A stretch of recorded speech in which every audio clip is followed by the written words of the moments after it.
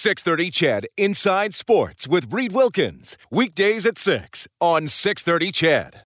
Dramatic victory for the Chicago Blackhawks tonight. They score 2 goals in the final 6 minutes and upend the Edmonton Oilers 4-3 to take a 2-1 series lead in the best of 5. So the Oilers will be facing elimination when the puck drops at 4:45 on Friday afternoon. The official game sheet at the moment has given that goal to Taves.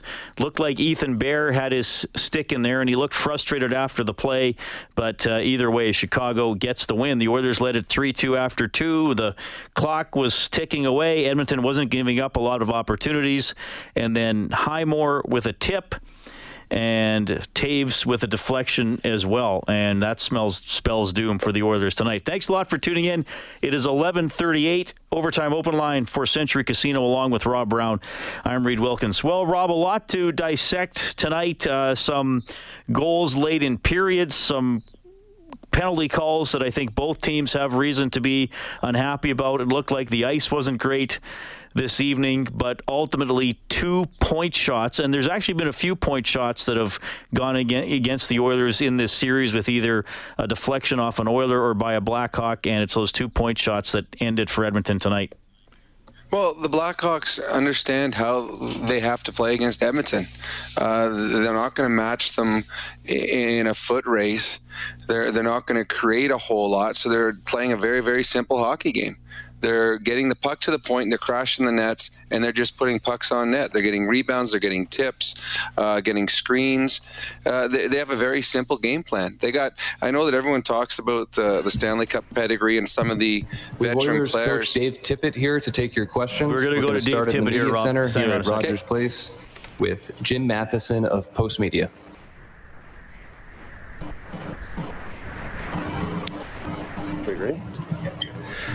Dave, can you assess the game? You killed all those penalties, but you end up losing the game in the last 4 minutes.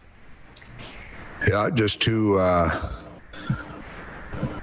deflections that go in. One, we didn't play a puck very well off the wall. Ends up shot that redirects, goes in, and then the last one lose a draw, and just a simple puck thrown to the net, and it happened to deflect off Bearsy's sticking in. Our next question comes from Rob Tichkowski, Post Media. You fought through a lot of adversity. I mean, a lot of it was self-inflicted with the penalties, but you still had a lead with 5 minutes to go. Is this one of those where you thought you deserved a better fate, or if you take that many penalties, are you kind of well, you're tempting fate when you take penalties, especially when you got penalty killers taking penalties, and that so you tempted fate. But we got the goal at the end of the second period. In actual fact, the third period's rolling along, and it's there's not much happening in either end, so you're rolling along, and then we made a couple mistakes at the end that ended up in the back of our net on just deflections. Those are ones that you get a deflection that goes wide sometime or hits the goalie. These are deflections that found their way in. Our next question is from Daniel Nugent-Bowman from The Athletic. Dave, what did you see on the Tyler Ennis hit there? And obviously he skated off with having one leg up. Any assessment on his health? He's been evaluated, so we'll know a little more tomorrow. The hit was... it was a hard hit. I thought it was similar to the Yamamoto hit on Murphy, that there was a call earlier, but there wasn't. So we'll see where he is tomorrow. We'll take 2 questions from Jason Gregor, TSN 1260. Dave, first, your thoughts on Larson. Do you think he'll be available for Friday? He's unfit to play today. We'll see where he's at tomorrow.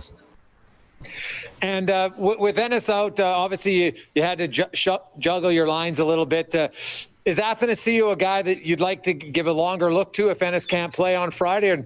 And who would you look at maybe to come into the lineup if Ennis can't play? Well, Athanasiou is a guy that certainly we'll look at to move up, but and then we'll figure out who's coming in on the bottom end if Ennis can't play. We got options there. We haven't decided yet. Give me your thoughts on Russell just, stepping up and having to play his offside. Hasn't played there as much this season. Yeah. Had a really good game. Plays hard. He's a smart player. He plays hard. We threw him in a tough situation tonight there. Kind of a late late when Larson came out, so he jumped in and did a fine job. The penalty he took, the 5-on-3, I didn't think was a very good call, and that's unfortunate for that one. But he jumped in a tough situation and played well.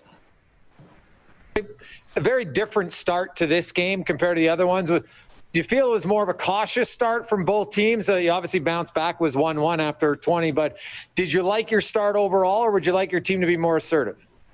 Well, I think it was, they jumped out a little bit. We knew they were going to come hard, but you're looking to, both teams were playing not safe, but you're playing to get your feet under you in the game, and they I thought that's the way the first period went. Both teams were playing not cautious, but not taking a lot of risks either, and that's the way the game started. Our next question is from Rob Tichkowski, Post Media. How badly do all those penalties sort of take you out of your rhythm, just as players and as a coach, for guys who aren't on the PK and it's not a power play? It's exactly what I told our team after the second period. You isolate a lot of people, and then your penalty killers are getting lots of work, and now you're trying to get everybody back involved after it, and it's not ideal, that's for sure. Now, some of those penalties, is it discipline something you guys need to work on, or are they calling it a little ticky-tack for the playoffs? I've watched all of them. There's some of them I thought were good penalties, and some of them I thought were poor penalties. Thanks. Okay, we'll take some questions from Zoom. We'll start with Ryan Rashag, TSN.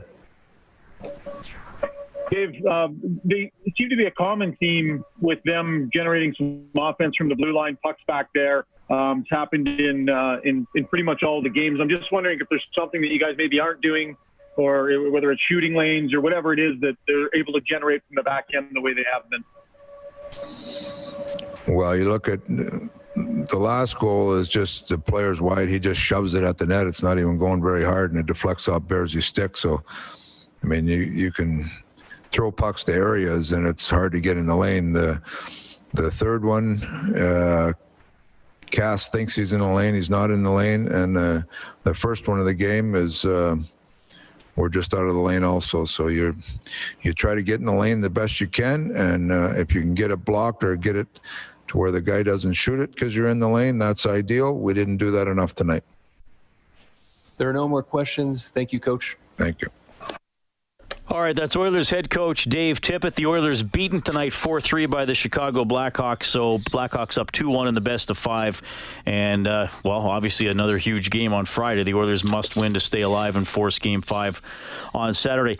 Rob, he was asked about the last couple of goals, and he said on the third goal, weren't able to play the puck properly off the wall, and then Cassian, the way Tippett worded it, thought he was in the shooting lane but wasn't, and that one got through to tie it up. Good tip by Highmore as well. It was a very good tip. I thought Highmore's had a very good series, considering before this series, I don't think I ever heard his name before. But an effective hockey player, it's in close games, late in the game, you have an opportunity to get the puck out. You have to get it out, because if you don't, you give them a scoring chance. And obviously that one went in. In shooting lanes, we've talked about, I think you and I were talking about it before the game, the importance of shot blocking, how big it's become in today's game. You've got to put your body in the way. You've got to get in shooting lanes, because when you don't, anything can happen. And the one player, they talked about Cassian not being in the shooting lane. That's a reason we believe that he hasn't been on the penalty kill the last couple of years after being a mainstay for a long time. Is shot blocking is not a forte for him. And when pucks get through, bad things happen. We saw that in the third period there. Bad things happen for the Edmonton Oilers because they weren't able to get pucks out and they weren't able to get into shooting lanes. And like I was saying earlier, Rob, before Tip came on, Chicago has several goals in this series on point shots. Some they've deflected. Saad and Kubalik each had a nice deflection goal in Game 1. Mata scored in Game 2 on a shot that went in off Russell. And obviously the two tonight, Mata scored from the point back in the first period again. So I don't know what's going on there, if they're just better at getting those shots through than the Oilers D are, because a lot of their offense is coming starting with a shot from the point, whereas Edmonton seems to be coming more off either on the power play or doing something down low. Well, Chicago's doing a good job of not being a perimeter team. They're not staying on the outside and trying to make pretty plays into the net. They have a simple game plan. They shoot pucks any chance they get. They get pucks to the point, and they know that when the puck goes to the point that it's going to be coming through, so they crash the net. They look for rebounds. They look for tips. They look for screens. It's a very, very simple game plan. When you are an underdog in a series, when you are a team that is probably a little less talented, which the Blackhawks are, you simplify your game and you just try to play the perfect simple game. And through 3 games of the series, the Chicago Blackhawks have. They've excelled at what they're trying to do. It's not pretty, but it's been very productive. And the Oilers are going to have to do a much better job of simple things. They're going to have to do a better job at winning faceoffs. They've lost too many big faceoffs. I don't know what it is now, 3 goals, 4 goals in the series that have come directly off lost faceoffs. The Oilers have got to do a better job of boxing out in front of their net. Too many times the screen is getting right in front of the goaltenders, and the players are getting their sticks on pucks, whether it's deflections or rebounds. And the last one is they got to do a better job getting in shooting lanes. In Game 2, the Oilers were incredible at keeping the puck out of the net by putting their body on the line. They weren't as good in Game 1s and 3. Those will be our adjustments of the game for the Alberta College and Association of Chiropractors. If it hurts you, a chiropractor, visit albertachiro.com. Going to be a lot of debate in Edmonton over the next couple of days, I think, about who starts in goal. Rob, neither one of us are goaltending experts. It's almost a mystical position in some ways.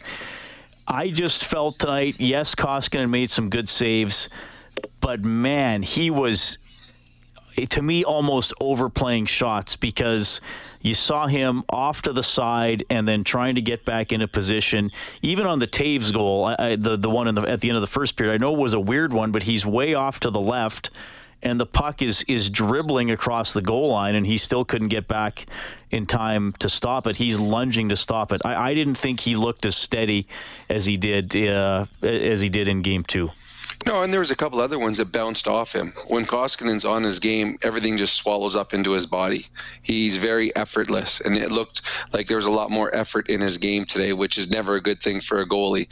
What it comes with for goaltending for Game 4 and Game 5, and I said it with Bob and Jack, whoever you feel is your goaltender to win Game 5, whoever you think is the guy that's going to give you the best chance to win Game 5, he has to play Game 4 as well. I wouldn't split the goalies unless Game 4 goalie doesn't play well or whatever. But whoever you think is giving you the best chance to win the game has to play both games. You can talk fatigue, you talk whatever, but Carey Price is going to be playing back-to-back games. Corey Crawford's going to play every game in this series. Most teams' number one goalie is going to play back-to-back in the playoffs. So to me, I'm not splitting the goaltenders this weekend. I'm not putting one guy in and then I'm going to go back with the other guy in Game 5 because that's who's going to win it for me. Whoever you feel as a coaching staff is your go-to goalie to win you a hockey game, he has to play both games this weekend. All right, the Oilers fall 4-3. You can reach us at 780-496-0063 to call or text. We'll get to Mike and Arnie on the phone line when we get back. More post-game reaction as well. Overtime Open Line, courtesy Century Casino. Taves in front, deflected puck, swatted away from Kovalik. Drive, Keith, a great save made by Koskinen. Maybe his best of the night.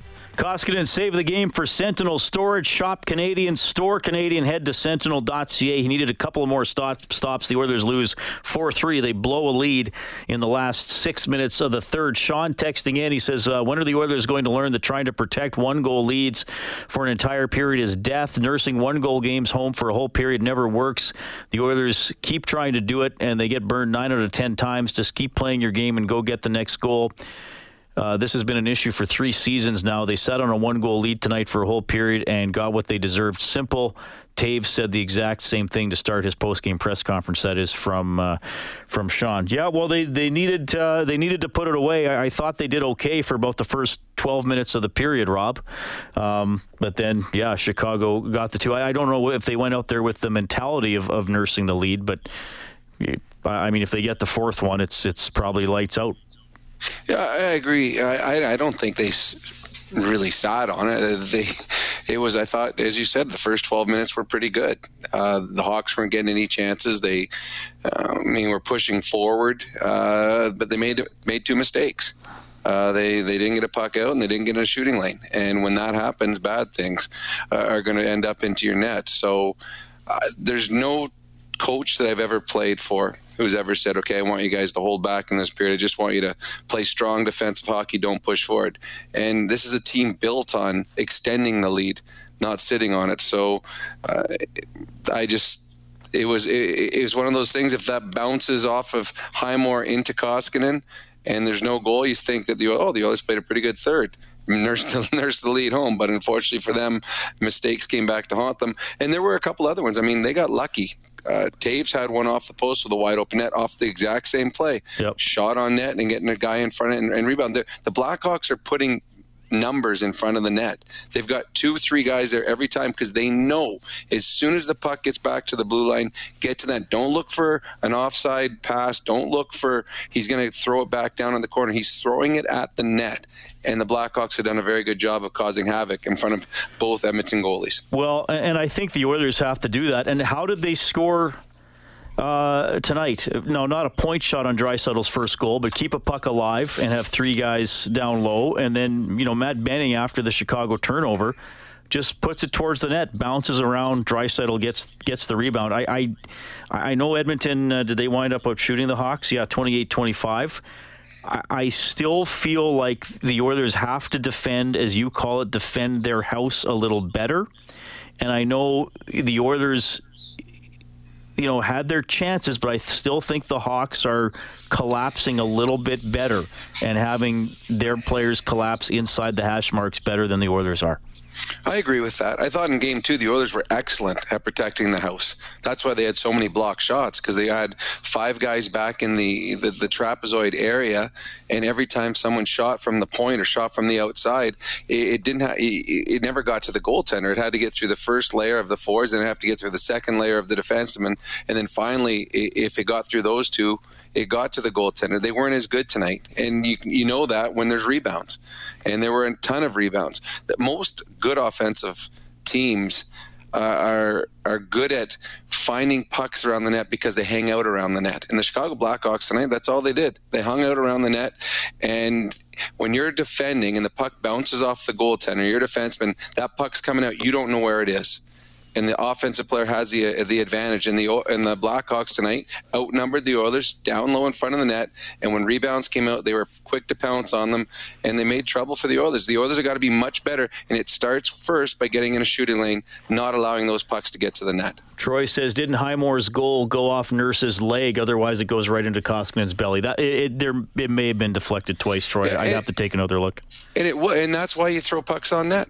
Simple as that. I mean, when a defenseman is shooting, he's not shooting normally to score.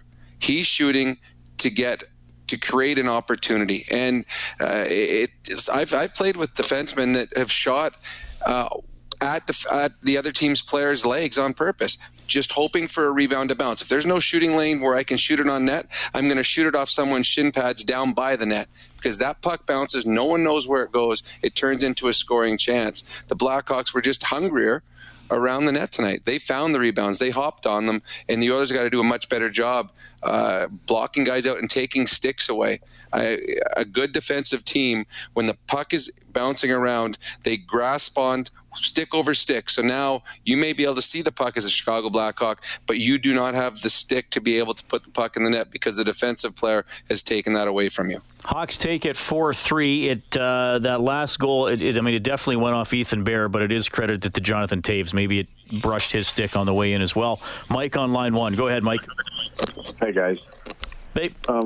Just a couple things. I think if we can find some discipline, we can extend this series. But in saying that, there was 2 holding calls tonight that were questionable at best, and I sort of want Rob's take on, the difference between the Doc hit on Ennis and the Yamamoto hit on Murphy.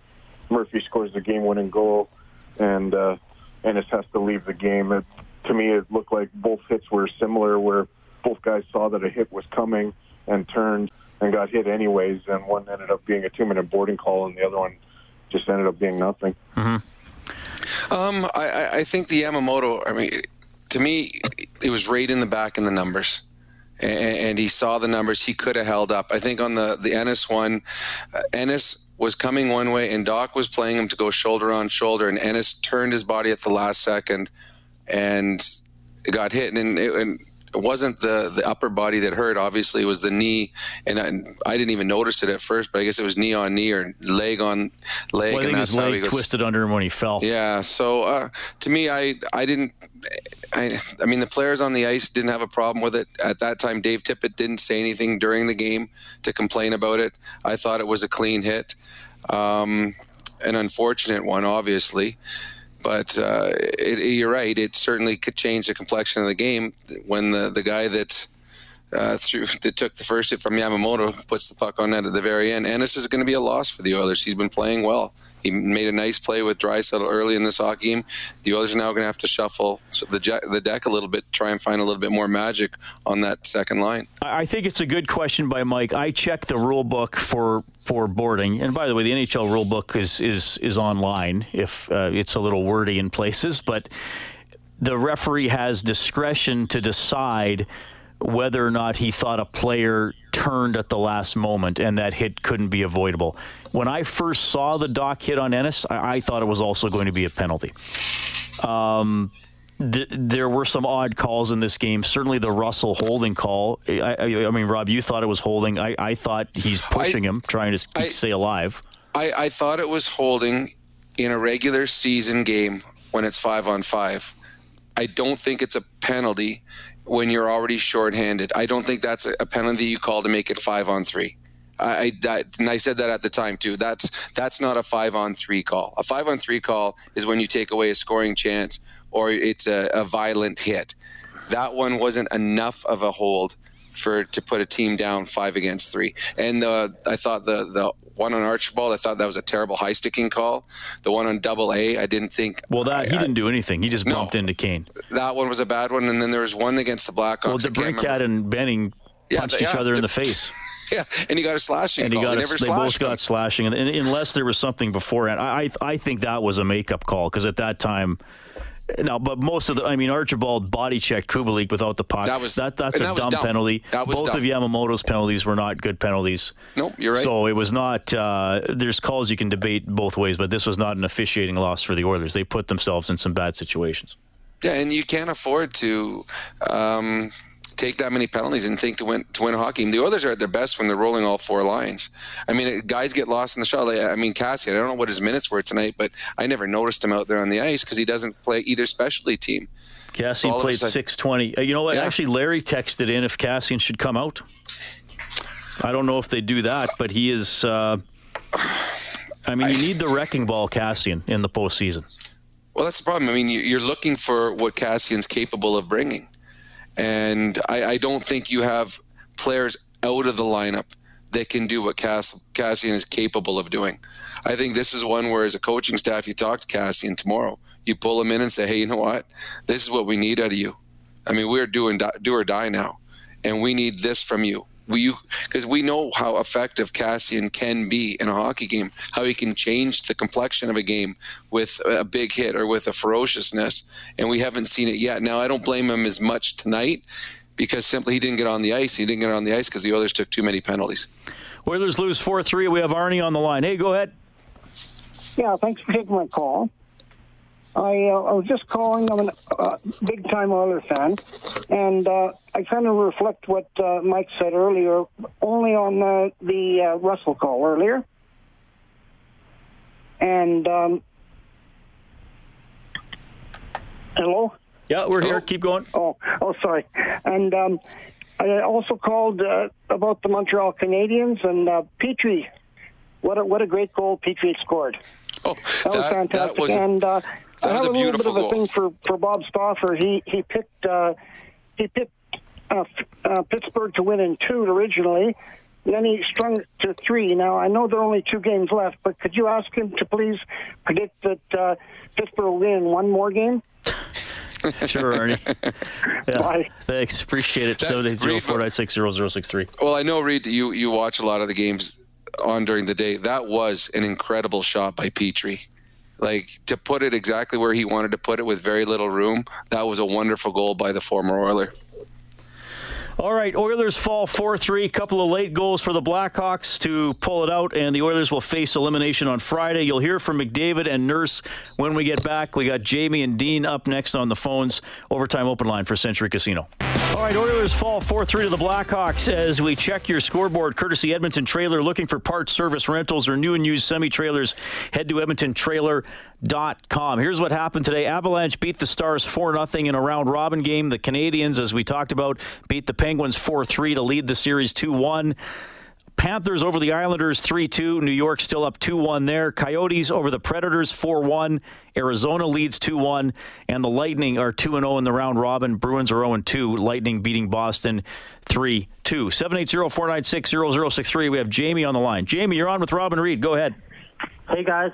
Hey. The one thing I was thinking about was, honestly, they played a little dirty in the second period, and they were just pushing the envelope a little too much. You could tell they were really pushing the fact that their special teams were better. And then Kevin Bieksa said on TV there, but it was killing them, just the right-handed face-off man on the penalty kill. And, you know, the one theme that's been going on here 3 games is Chicago's point shots just keep going in. And they're harmless plays, but they're obviously the Oilers, as a 5-man unit, they're not defending that point shot well enough. And there's been way too many of those in the 3 games. And obviously, like Bear, he hasn't had playoff experience, and you know he's got to learn how to defend in different situations. But that's all I got. Thanks. Yeah, appreciate that, Jamie. Rob, you got anything there? Well, I think Bear was excellent tonight. I mean, that's just bad luck. Complete bad luck, but I thought Bear was excellent. He's had a very, very good series. The Oilers do have to do a better job at defending the point shot. They haven't gotten into the lanes, and he haven't taken away sticks in front. That's something they're going to have to work on before Friday's game, because it's become the theme for the Chicago Blackhawks through the first 3. All right, let's head back to Rogers Place. Here's Connor McDavid and Darnell Nurse. You know, you lose on a very fluky goal as the game winner, but a lot of unnecessary penalties, and I guess I would ask you about your execution. What did you think about the way your team played tonight? Yeah, I mean, we didn't get off the start we wanted. I thought we took over the first period after they got one, and then just far too many penalties. Refs are calling lots of stuff. We know that. Just have to be more disciplined. Penalty kill did a great job keeping us in it. Get ourselves back in the game and in control of the game. And then, 2 shots from the point that ended up in the net. They end it.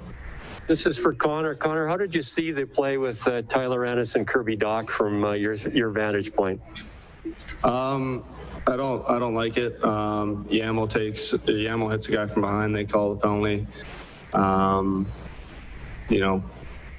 Doc hits him on the numbers and his leg gets caught up, and I get you can't call a result, but hits him square on the numbers. Same type of penalty that Yamo took earlier in the period. You feel for a guy like any. Just unfortunate play. His leg just gets caught up underneath him, and we're all thinking of him. The next question comes from Rob Tichkowski, Post Media. Either one. You guys do this great job fighting through all that adversity and getting a lead late in the third period. To lose it like that on a fluke, I mean, like any game 3 loss is going to be tough, but how heartbreaking is it to know that you almost pulled that one out of the fire? I don't know if heartbreak's the word. It's a long series. There's still 2 games to be played. We battled, like you said before, we battled and, put ourselves in a position at the end of the game that we could have won, but some bounces go in, some bounces go the other way, and we got to just respond, come here Friday and play our best game. The next question comes from Daniel Nugent-Bowman from The Athletic. For both of you, comment on each position. You had a couple of guys not play and then leave. Darnell, how did Adam Larsson's absence affect the defense? And for Connor, how did Ennis leaving affect the forward group? Yeah, obviously with Lars, he's a huge part of our group. He comes in, plays heavy every night, puts his heart on the line every night. So you miss him, but Jonesy stepped in, made some good plays, played solid in there, and as a decor, tried to make up for some of the things that we didn't have with Lars. Obviously, like you said, he's missed for sure. We gotta get ready for the next game. And our next question comes from Jason Gregor, TSN 1260. Connor, the first period seemed, I don't know if cautious is the right word for both teams, or there wasn't a lot of flow. It really obviously picked up in the third. You guys have had two excellent starts in the bubble and two maybe that you don't want more. How would you rank maybe the play in the first period of the group overall? Yeah, I didn't love the start, but I thought, we did a good job battling back. 1-1. They get a 5-on-3 goal, whatever. I like that we battled back and were able to catch it and kind of switched how the momentum was going. And, that's a good sign. All right, that is McDavid and Nurse as the Oilers lose 4-3. They're down 2-1 in the series. Don't forget, if you had a 50-50 ticket today, you can get the number off the Oilers website. Just click on the links there. The expected jackpot, $2.7 million. $2.7 million. Oil country, Alberta loves the 50-50. Adam Larsson was a late scratch tonight. Well, at least the Oilers announced it right before warm-up. Caleb Jones played his first NHL game or NHL postseason game, got in for 9:44. We'll give him the fourth start tonight for White Eagle Homes, built from the homeowner's perspective with thousands of personalization options. Visit whiteeaglehomes.ca. We will go to Dean on line 5. Go ahead, Dean. Hey, guys. How's it going? Good. You guys get a 50-50 ticket? I did, yes. Yeah? Good on you. Check your numbers. It's not looking good on my end. Okay. So the story today, again, another game, tons of penalties. I don't know if it's maybe because they went for such a long time, a little bit of sloppy stick play. Do you guys think there's anything to look into? Maybe the atmosphere without fans being there. There's less pressure on the refs. They're calling more. They're seeing more on the ice. They're not as distracted. They're not in the game as much. Do you want to bite on any of that, or that's a good? That's a good question. Yeah, it's much easier to call a penalty on the home team when you're not getting booed. Or any team. I just find it odd. I feel like it's not playoff hockey. I feel like there's a lot of plays. There's a lot of things. I mean, it's not a perfect world right now. Obviously, you can only ask for so much. But today's game with all the penalties, it just seems slow. And kind of what you guys were talking about earlier, it's like there's no flow. Cassie plays 6 minutes on the fourth line. That's my cat. Sorry, he says what's up. But he plays 6 minutes on the fourth line, and it's just a little. It just seems choppy. It just seems like it's not fast-paced hockey. And again, there's a long break, but I don't know. Well, I don't know how much to read into it. No, I think you're right, Dean. Thanks for calling. Today's game didn't have a lot of flow. The ice really seemed to be not in very good shape, or at least maybe not as good as you would hope. I was actually optimistic that the ice would be fine, even though it's hot outside. And Brian Burke made a point on Bob's show that a lot of times it's fans coming into the building and all that heat that can ruin the ice. But I think there are some issues, and probably with 9 periods of hockey and all that kind of stuff. It was sort of a choppy game. I mean, it was both teams. That's not why the Oilers lost. You've got to figure it out. But it was with the penalties, Rob. I think with the ice conditions, it wasn't a beautiful game, so to speak. It was a bit more like let's control the bounces and try to get one in.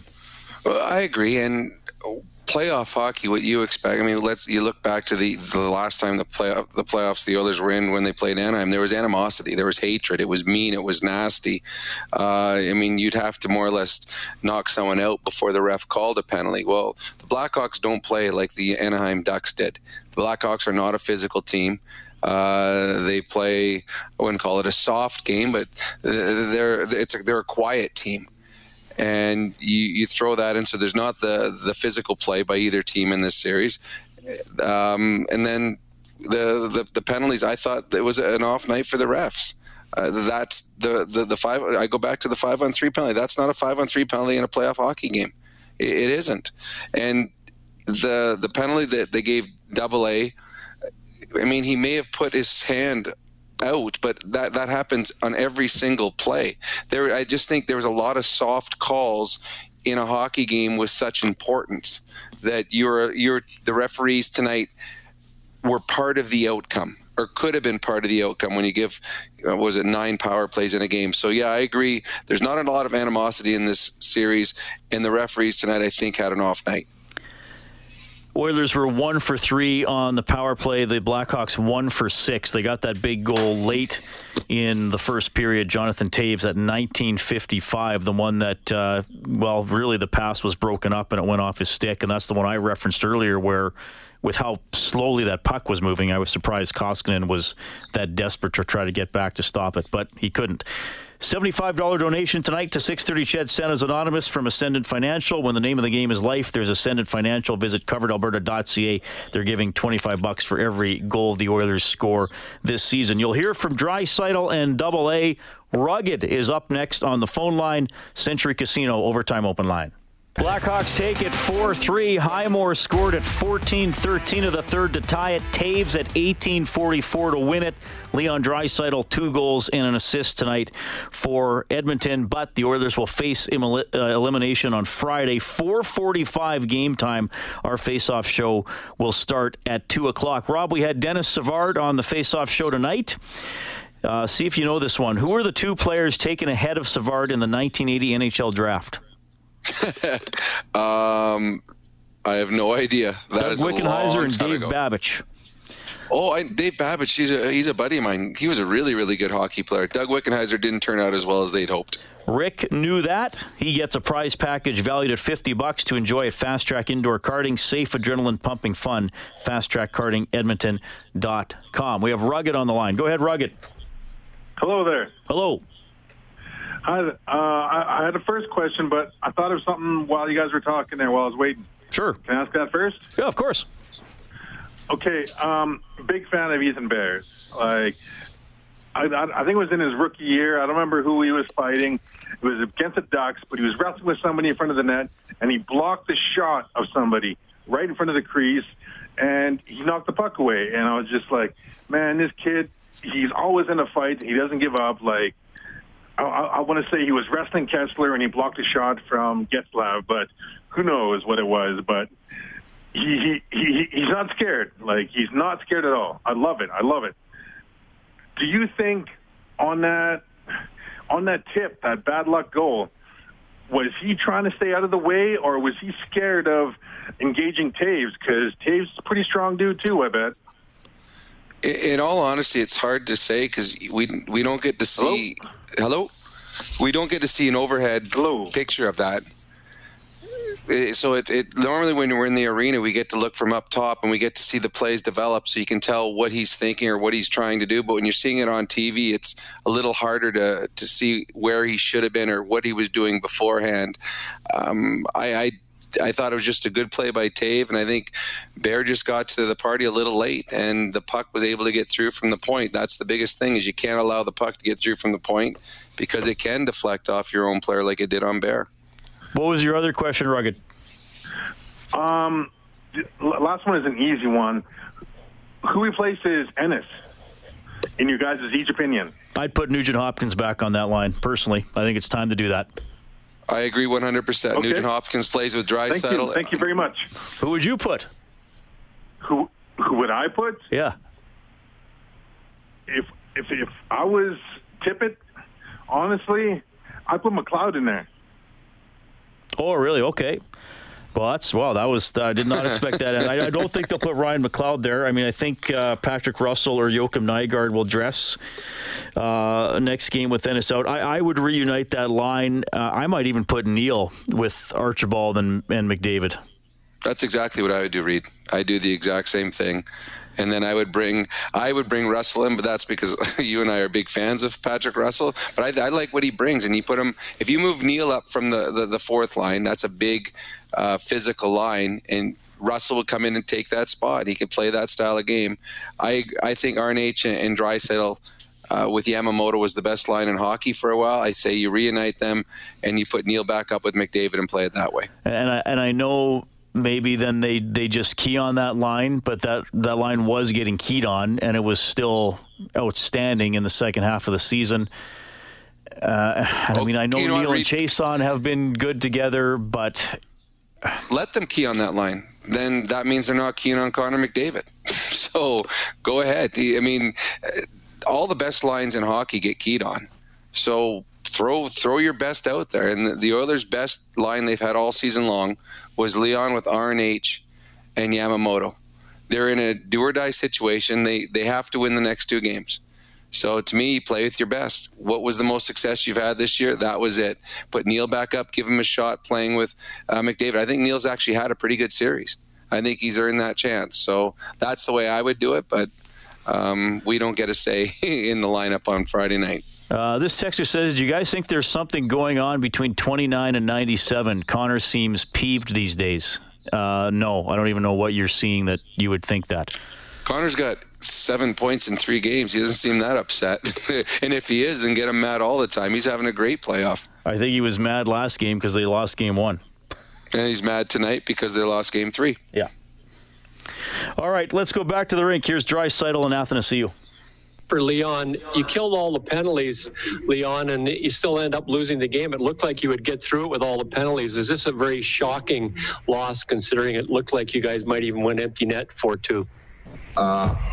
Yeah, I mean, it's obviously disappointing, no question. But I think we have to be a little more disciplined. I mean, it kills the flow of the game with the penalties.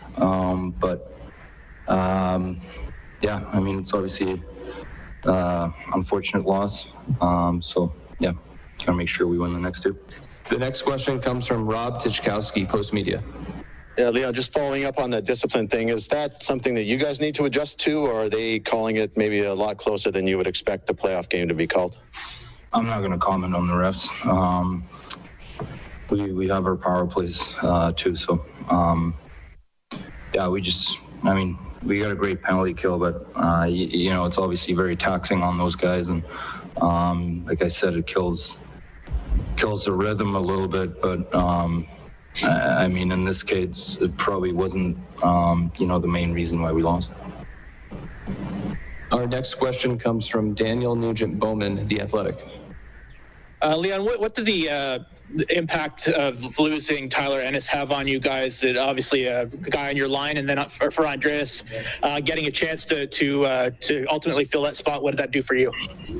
Yeah, it's obviously disappointing. It's sad that he had to leave the game. I thought he was a great addition to our team. Hopefully it's not too serious, and I think our team's deep enough that we can compensate on for everyone. So AA played a great game again. So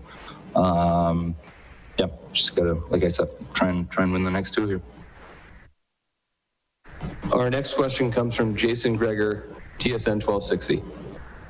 Andreas, in a game like this with so many penalty kills, you're not a penalty killer, you're not on the first unit power play. What do you do to stay in it on the bench? And then for both of you, were the ice conditions getting bad? The puck was bouncing a lot tonight. I think you just got to do whatever you can, just keep the legs in it, keep your head in it. Obviously, when time goes by, you got to stick with it. And, obviously those are unfortunate plays that happen when you have to take those penalties and play those PKs, but it's part of the game, and my job is just to be ready whenever I'm on the ice. So that's the main thing. What was the second part? I forgot that. Was the ice tough tonight? It's both teams are playing on the ice, so it doesn't really matter. It's whether it's good or bad, both teams have to play on it. We're going to take some questions from Zoom now. A reminder to raise your hand on the Zoom application. Okay, we'll take one more question from upstairs in the media center. Sure. I guess, Leah, now it's the first real must-win game of the season. You've been in that situation before. Your team responded in 2017. How do you approach it the next few days to ensure that you come out hungry or more disciplined on Friday? Yeah, I think we all know the situation that we're in here right now. So, we got to prepare for to a back-to-back, I guess, and just whatever it takes to win 2 games in a row. All right, it's Draisaitl and Athanasiou as the Oilers lose 4-3 to Chicago. They face elimination on Friday. Whenever Edmonton scores 5 or more in a game, we turn on the Japanese Village goal light on the Oilers page on 630ched.com. You'd be able to print up a coupon for a free appetizer at Japanese Village, steak and seafood cooked right at your table. Book at any of their 5 locations at jvedmonton.ca. 780-496-0063 is the number to call or text tonight. It's 12:32. We're back after the break with more Overtime Open Line for Century Casino. Late goal by Jonathan Toews, and the Hawks come from behind to beat the Oilers 4-3, and they are up 2-1 in this best-of-5 qualifying round. Thanks for staying up. Reid Wilkins, Rob Brown on Overtime Open Line. 780-496-0063 is our number. Dursa texting in says, are defensemen not taught to be tight to forward? Seems like Chicago is redirecting a lot of pucks in the paint and doing it often. That when I used to stand in front of the net, Reid, I used to hate when a defenseman would put his stick over top of mine and just lean down on it, which all of a sudden you were stuck, you couldn't move. I know that sometimes they change and they have the defenseman stand in front of the forward to try and block the puck, but whatever way that the Oilers want their defensemen to defend, the Oilers didn't do a great job of it, because there was too many times that the Blackhawks were able to get sticks on pucks, get rebounds, redirections. That was what killed them. It's killed them in this series. The Blackhawks have a simple game plan, and they're playing it to perfection. 780-496-0063. We have Joseph on the line. Hey, Joseph. Oh, hi. How you guys doing? Good.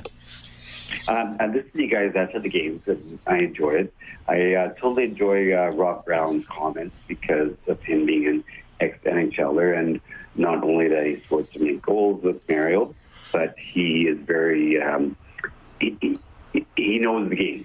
Anyway, so this is tongue-in-cheek, so take it that way, please.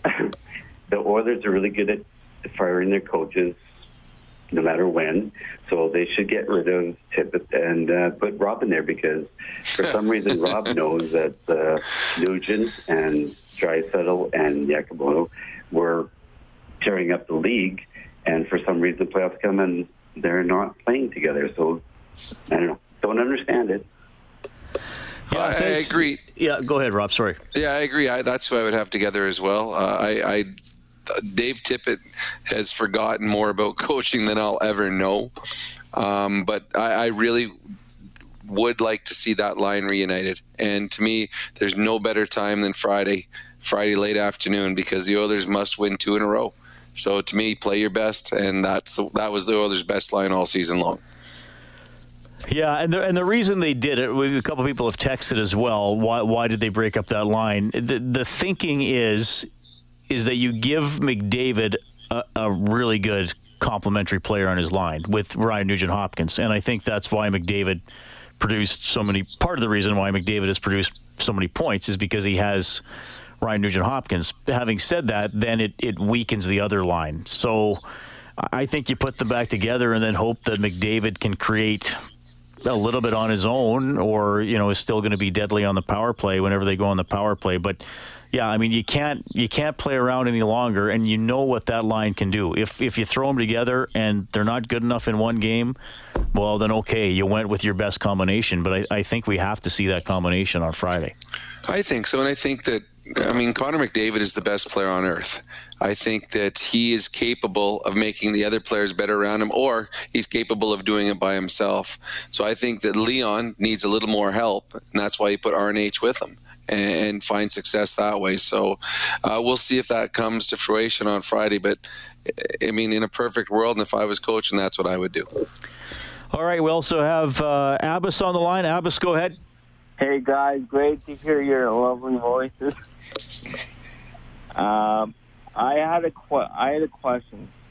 How are the Oilers supposed to win games with too many penalties?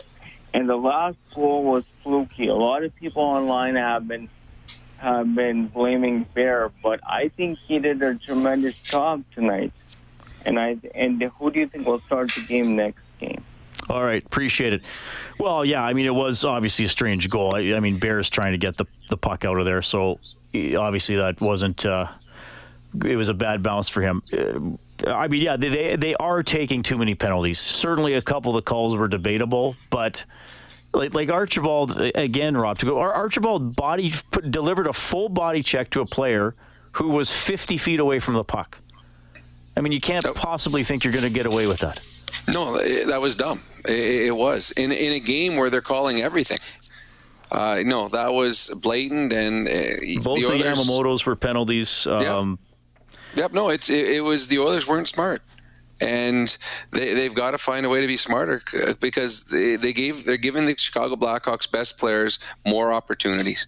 And it didn't cost them the game, but it certainly took them out of a rhythm tonight. And some of the Oilers players didn't get to play. Others would get overworked. Penalty killing is tiring. This texter says, hey guys, do you think Cassian is coasting after signing his extension? Well, I hope not. I just don't think he's playing well. No, I agree. I thought he was better in Game 2. And then to me, Game 3, you didn't get to see him. And that was because of penalties. So I think Game 1, he was not good. Game 2, he was better. Game 3 was incomplete because you never got to see him on the ice because of the penalties the Oilers took. Yeah, and it is a weird situation because it's not exactly a continuation of what was happening in the middle of March, too. I mean, we got to remember that. So I don't think Cassian was sitting around for the last 4.5 months thinking, well, whatever. When we're back, I mean, it's just kind of a weird situation. And every team is in it equally. The 24 teams are all in it equally. So, that's not an excuse. But it's hard to that's why we question what would happen with the Oilers penalty killing, because was it going to be the same that it was for 71 games? The last 2 games, it's been good. Game 1, it wasn't. So we'll see. Levi says too many penalties all playoffs, 13 last night between the Nucks and the Wild. Well, you know what, Rob? Stoff mentioned that the first day that there were a lot of penalties in that very first Carolina Rangers game. So I don't know what it is. Usually there are fewer penalties in the postseason.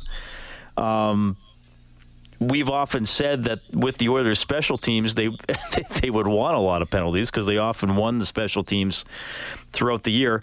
I don't know. I mean, there was I can't remember who wrote it. There was a book, Scorecasting, that came out about 10 years ago, and it was 2 sports writers that studied a whole bunch of stuff, like how pitchers or how batters approach certain counts and how golfers are more aggressive on par putts than birdie putts and all.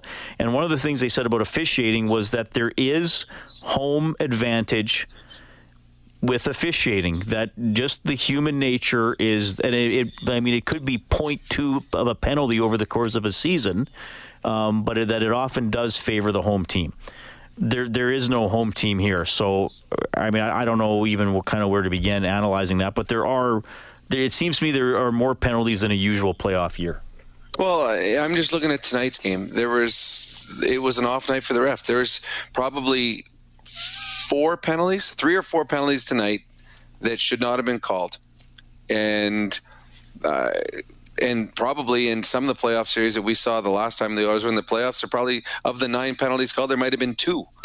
They used to put their whistles away. Now, I don't know if there's the National Hockey League has talked to the refs, said, all right, we're calling it just like we do a regular season or not. But I agree. I've watched more than just the Oilers series, and there's penalties that you don't normally see getting called during playoff runs are being called, and not only being called in the game, being called at important parts of the game. Like, I've seen a number of games where there's been penalties called late in hockey games, giving the team that's trying to come back that extra advantage of trying to score a goal late in a hockey game. So the referees have not put their whistles away. Now, normally I agree this will help the Edmonton Oilers, but tonight they were the more undisciplined of the 2 teams. They cannot afford to be that way Friday and hopefully on Saturday. Yeah.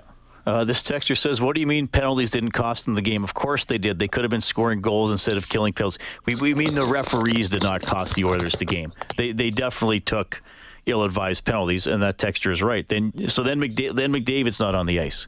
And you mentioned Cassian. Then his ice time is messed up. Athanasio's ice time is messed up a little bit. So, no, the penalties were costly to the Oilers, but I wouldn't say the officiating was costly to the Oilers, just to clarify what we're talking about. We'll do one more segment after the break. You can still chime in, 780-496-0063, Century Casino Overtime Open Line. Mata, Draisaitl, and then Taves in the first period. Draisaitl and McDavid in the second period. The Oilers had the lead. They still had the lead with 6 minutes left. But then Highmore at 14-13, Taves at 18-44, and Chicago steals it. 4-3 is your final. They lead the series 2-1. Reid Wilkins, Rob Brown. It is 12 minutes before 1 a.m. Thanks a lot for staying up. The next game is, well, tomorrow, Friday. We'll have a 2 o'clock face-off show, puck drop at 4:45. Oilers must win to stay alive and force a fifth game on Saturday. We have Rob on line one. Go ahead, sir. Hey, guys. Thanks for taking my call. I'd just like to say with the Oilers being the bigger team that they should, if they're going to take penalties, maybe take a penalty because you're hitting someone, or it just seems that the Hawks are, walking in and being more comfortable as a team. What are your thoughts? Well, I thought the Oilers were very good in Game 2 at being physical. I think they out-hit the Blackhawks at least 2-1. The Oilers are bigger. They're stronger. The Blackhawks don't play a physical style of hockey. And for me, the Oilers are successful when they get pucks in deep and then they get physical on the Blackhawk defensemen. That's when the turnovers happened in Game 2. That's how they created offensive chances. The Oilers weren't physical tonight. And that plays into the Blackhawks game. The Blackhawks want to play I wouldn't call it a soft game, but a quiet game. And they got that tonight. And the Oilers, if you're going to take penalties, you're right, make it a punishing penalty. A lot of the Oilers penalties they took tonight weren't punishing. They were ticky-tack, that all they did was give a couple of very good Hall of Fame hockey players in Taves and Kane the man advantage without any physical pain to go with it. Yeah, I mean, this is a weird one to talk about. And, a couple people have texted in and said basically the Oilers didn't play that bad, funny bounces. And certainly the Taves goal with the two-man advantage, I mean, it was really a play the Oilers had broken up, right? And Draisaitl actually knocked Taves to the ground. But the puck skitters in. Again, I thought Koskinen was out of position on it, though. And then a couple deflections in the third period. They just couldn't close it out. They needed to find an extra goal or an extra stop somewhere. So Tyler Ennis is hurt, Rob, so we'll see what happens with him. We'll see if Adam Larsson returns. And again, back to a big decision in net. I don't know, Rob. My gut is telling me we see Smith in Game 4. Yeah, I could see that happening. That's Dave Tippett is a big fan of Mike Smith. Dave Tippett needs a goaltender to win him 2 hockey games. That would not shock me. But to me, whichever goalie that they choose is the guy who's going to play both games. I wouldn't split them. Whoever you feel is going to win the sudden death game on Friday has got to be the guy that plays again on Saturday. So to me, whatever goalie you pick will play both games. Well, that's a good point. I mean, if you win Game 4, then you'd think it's going to be the same guy in Game 5, unless it's a triple overtime game or something like that. Even that, it doesn't matter. I mean, Corey Crawford's playing both games. True. So to me, whoever you feel is your best goalie, who's going to give you your best chance to win, you're playing both games. You're not saving a guy for Game 5 by resting him on Game 4 because you might not get to Game 5. All right, Rob, I'll talk to you Friday afternoon, man. Looking forward to it. That is our Inside the Game analyst, Rob Brown. Thanks to Troy Bowler, our game day engineer, and to Kellen Kennedy, our studio producer this evening. Well, the Oilers need it on Friday. 2 o'clock face-off show, puck drop at 4:45. We have it for you here on 630 CHED. They now trail the Hawks 2-1 in the best of 5 with a 4-3 loss tonight. Get more at 630ched.com, globalnews.ca. Stauffer as Oilers now from noon to 2. All have Inside Sports from 6 to 8. Overtime Open Line is presented by Century Casino. On behalf of Rob Brown, I'm Reid Wilkins. Have a great night. 630 CHED Inside Sports with Reid Wilkins. Weekdays at 6 on 630 CHED.